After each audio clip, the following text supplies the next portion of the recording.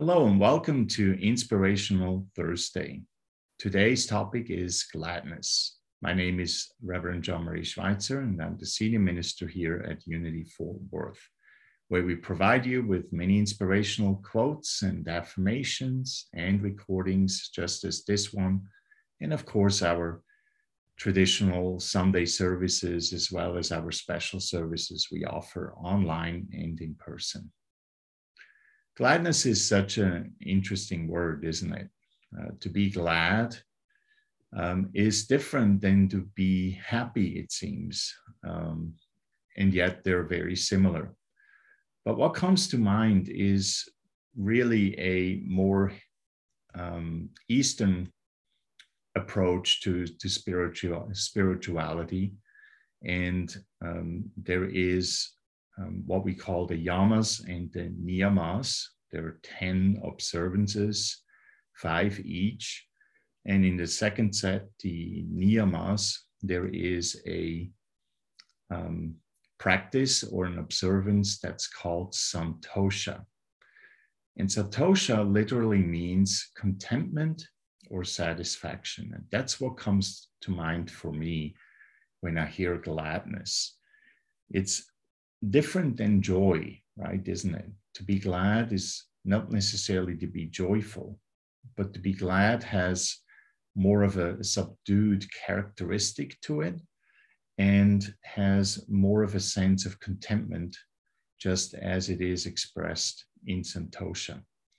And to me, it's just such an interesting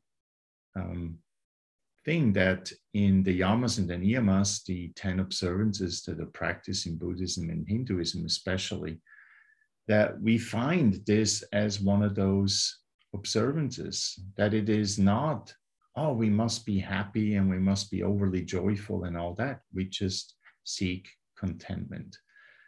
And gladness in a way reminds me of that. To be glad is to be content with what we have, who and what we are, and to find satisfaction in that. It also reminds me of the discussion on, and you may have heard of the maximizers and the satisficers, where a maximizer always tries to get the best out of everything, whether it's buying a car, a house, or doing anything. It's always maximizing about anything really that can be done. And the satisficer just simply says, yeah, I got a car, has 4 wheels, has a steering wheel that works for me. Or, yeah, I'm satisfied with spending a few minutes in meditation every day. It doesn't have to be overly excessive, and so on.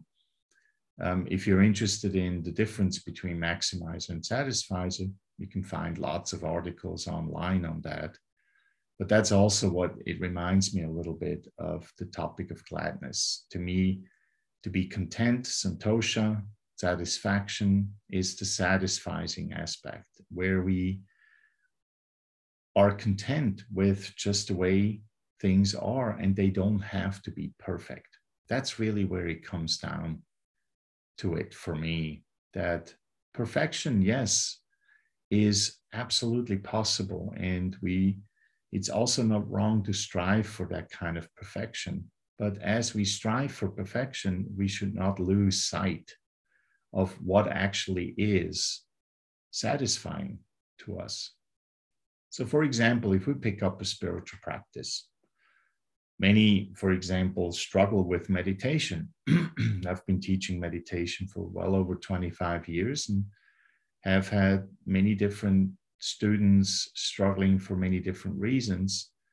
One of them being mostly about too many thoughts going on in my head. I can't really concentrate and things like that. And once you find your perfect practice, the one that works really well for you, that's usually not an issue at all.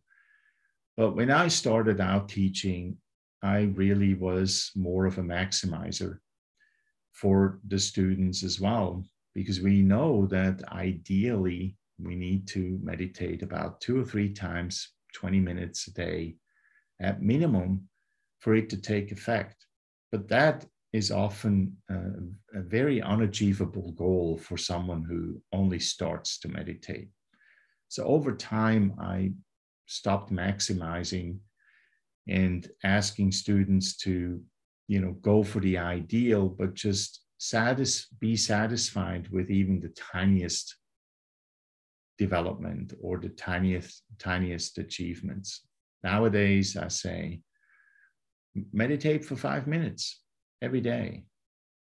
Don't worry too much about how long you meditate, at least for now in the beginning, but do it every day.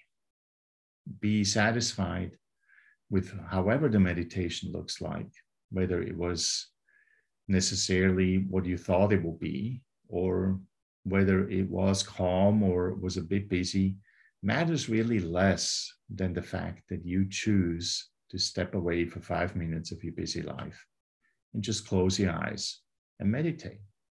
So it's the satisfying, the contentment that we seek and find in just the very little things that we do. And so gladness to me, again, is such a wonderful way of reminding myself and also in my own life to just be glad that whatever I do and I can do is enough in many ways. And there's no reason for me to judge, while also at the same time, I should never stop growing, never stop evolving, never stop finding new ways of exploring more of my spirituality. So for today and this week, I hope you find your gladness, your santosha, your contentment and satisfaction. If you see that you're maximizing in some areas, maybe you find yourself giving yourself a little bit grace and say, you know what, maybe I can just be a satisficer once in a while. And I hope that you will find the balance that you absolutely deserve to be glad about who and what you already are. Have a wonderful week, and I will see you soon. Bye-bye.